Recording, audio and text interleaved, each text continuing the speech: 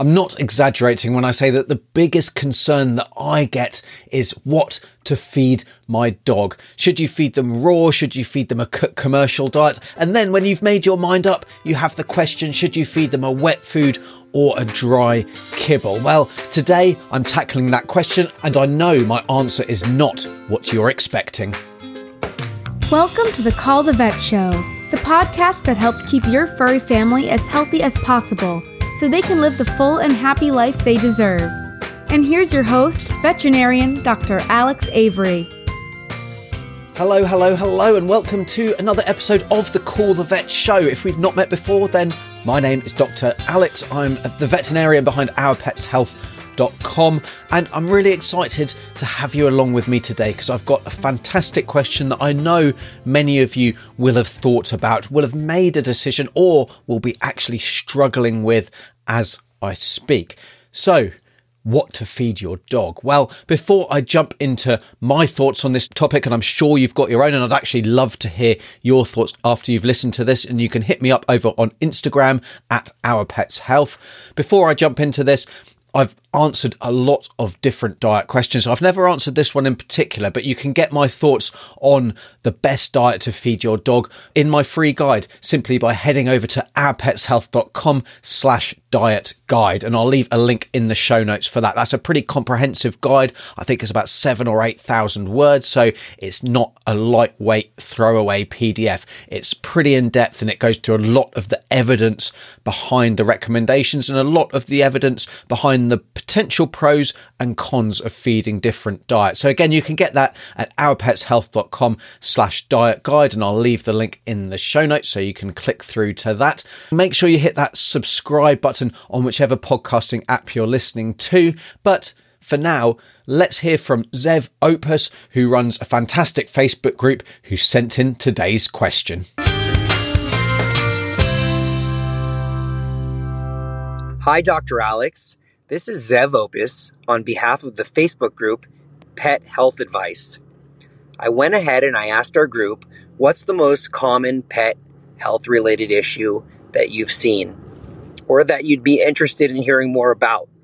The group came back and unanimously want to know, do you suggest, in regards to dogs, a wet food diet, a dry food diet, or a combination of both a wet and a dry food diet?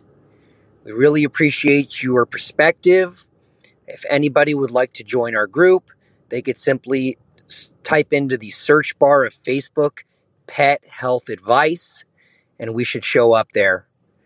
We really appreciate you having us on your podcast. We look forward to listening to it, and we hope you have a wonderful day. Dr. Alex, wishing you all the best. Bye-bye. Now, there's clear pros and cons and benefits to feeding kibble as well as wet dog food. Now, some of those benefits and some of those pros are going to be benefits to us, our dog's owner and carer and parent. So they're going to make our life easier. So the first one of these is that actually kibble is cheaper. So if we're thinking about the benefits of kibble, cost is definitely something that really comes out as a plus for kibble. Kibble can also be left out longer without spoiling. So depending on your lifestyle, if you're there for your dog all the time, that's not going to be an issue. If you've got a dog who's a picky eater though, or if you're out of the house and you kind of feed them first thing in the morning and then rush out to work, school, whatever, then the fact that it doesn't spoil quickly is really a big benefit, not just for you, but also for your dog, because they're not going to eat spoiled food, especially if you live in a warmer environment, when that's going to happen much faster. Combined with this lack of spoiling, kibble is also cleaner and has less odour. So even if your dog is a messy eater, it's much easier to clean up after kibble than the splatters of wet dog food if they're shaking their head or if they're spreading it outside of their food bowl. Now, kibble is also easier to use in food puzzles and different food toys. So like Kongs, there's various different puzzle types out there. And I'll leave a link to some of my favourite ones in the show notes as well. But kibble certainly isn't the be-all and end-all with food toys, because you certainly can use wet dog food with different options. So things like the Licky Pad, the Licky Mat are really good for wet dog food compared to dry dog food. So it's not completely clear-cut here. There's also a thought that kibble could be more environmentally friendly in terms of packaging. Clearly, you can get a really big bag. That big bag is going to maybe last your dog for a month. And I certainly recommend that you don't feed from the same bag for longer than a month, because that is actually going to increase the chance that it spoils, increase food mites, which can cause allergies and all kinds of problems. But that's significantly less packaging than were you to feed your dog just wet dog food for a month, where there'll be a whole number of different tins or sachets to dispose of, which will lead to increased packaging going into the landfill. Now, one big myth to bust here when we're thinking about the benefits of kibble is that you may have heard, and you may quite logically think, that kibble is going to be better for your dog's teeth than a wet dog food. And dental disease, it's really common. It's something that I've spoken about many times before, but actually your bog standard off-the-shelf supermarket kibble is really no better, or certainly has a very little benefit compared to just a normal wet food. Now, there are exceptions to this. We know that some dry diets that are focused on reducing dental disease really can help to keep your dog's teeth clean, but they are the exception rather than the rule. And if you're wondering if your dog's food is included in that, you can look for the VOHC, that's the Veterinary Oral Health Council seal of approval, which should be on their packaging, but you can also head over to the website as well. So moving on to the benefits of wet dog food. The first of these is that they provide different textures for your dog. So they come in chunky versions, in pâtés, in broths, in stews. There's lots of different variety here, and that can really benefit your dog just from an interest point of view. The second benefit is it's going to increase their water intake. So dry food has a moisture content of between about 3 to 12%, and that's compared with wet or tinned or packaged canned dog food that has a moisture content of between about 60 to 84%. So clearly that's an awful lot more water. The flip side here is that you're paying for a lot of extra water compared to that kibble, which is where that cost efficiency comes into play. Now, getting your dog to drink more water is perhaps less important than, say, for example, cats, because dogs do tend to have a reasonable drive for thirst. They do tend to drink quite a lot, and they drink when they're thirsty, which is quite different from the cat. So from a medical point of view, it's maybe less important. But having said that, it could definitely help if your dog doesn't drink too much, or if they have a medical condition, which means that they're producing more urine and they need more water and they're struggling to maintain their hydration. So that could be something like diabetes or kidney disease or liver disease or Cushing's hyperadrenocorticism, which is a hormonal abnormality. So there's a few conditions there that could mean that actually feeding a wet food is going to be better for your dog. Now, wet food also increases feelings of fullness in your dog, and that can result actually then in fewer calories being consumed and being eaten, and that can help with your dog losing weight, especially if they do always seem hungry, even if they're on a light or a specific weight loss diet. Switching to a wet food may be beneficial. And then, by and large, wet food is tastier than dry kibble for dogs. So it has a richer scent, and that can be especially helpful for older dogs or those with a reduced sense of smell, because sense of smell is really important when it comes to appetite, hunger, and eating properly. Wet food is also easier if your dog has chewing difficulties, so they could have, for example, advanced dental disease.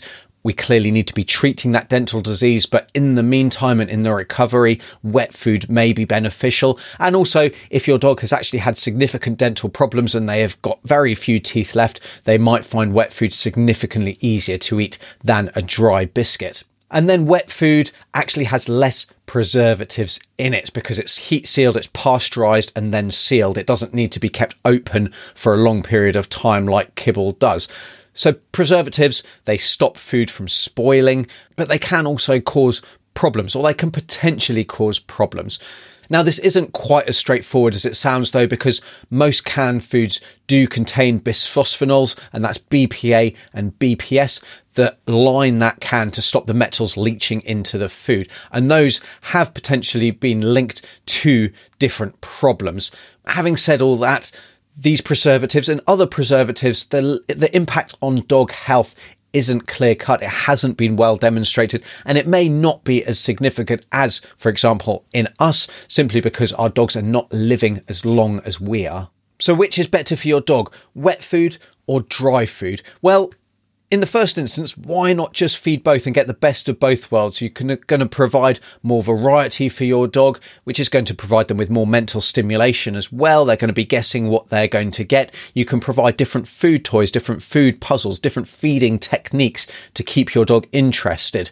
They're also going to be less likely to be fussy later on in life. So if they do have a medical condition that means you do need to change their diet to something very specific and something very specialized, then the chances are they're going to have come across that flavor or that texture or that feed type before, and so they're going to be much more likely to accept it.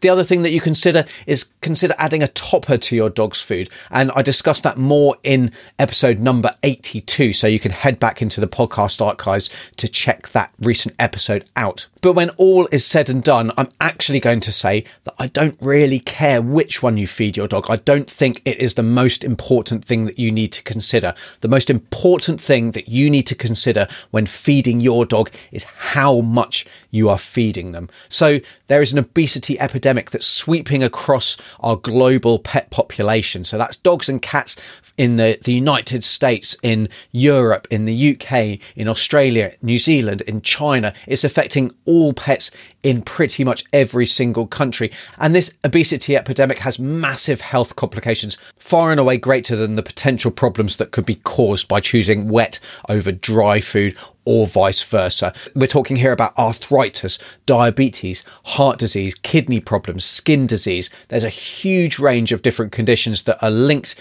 to obesity, or obesity has an impact on how well we're able to control it, treat it, and prevent it. So if you want to work out the best way to feed your dog, you need to be clear on what your dog's ideal weight is. And you should be learning how to perform a body condition score. And again, I'll leave a link in the show notes for that. You then need to work out how much to feed them and then use scales to make sure that you're not overfeeding. You also need to factor in treats and any other tidbits, table scraps and things like that you're feeding them, because it really is so easy to overfeed our dog if we're not weighing it out, especially if you've got a smaller breed dog who really don't need that much food. And then once you've worked out exactly how much to feed your dog, you need to think about how you're feeding it, because so many of our dogs are not given the mental stimulation that they need to be as happy as they possibly can be. So think about food puzzles, think about games to play where your dog is provided with mental stimulation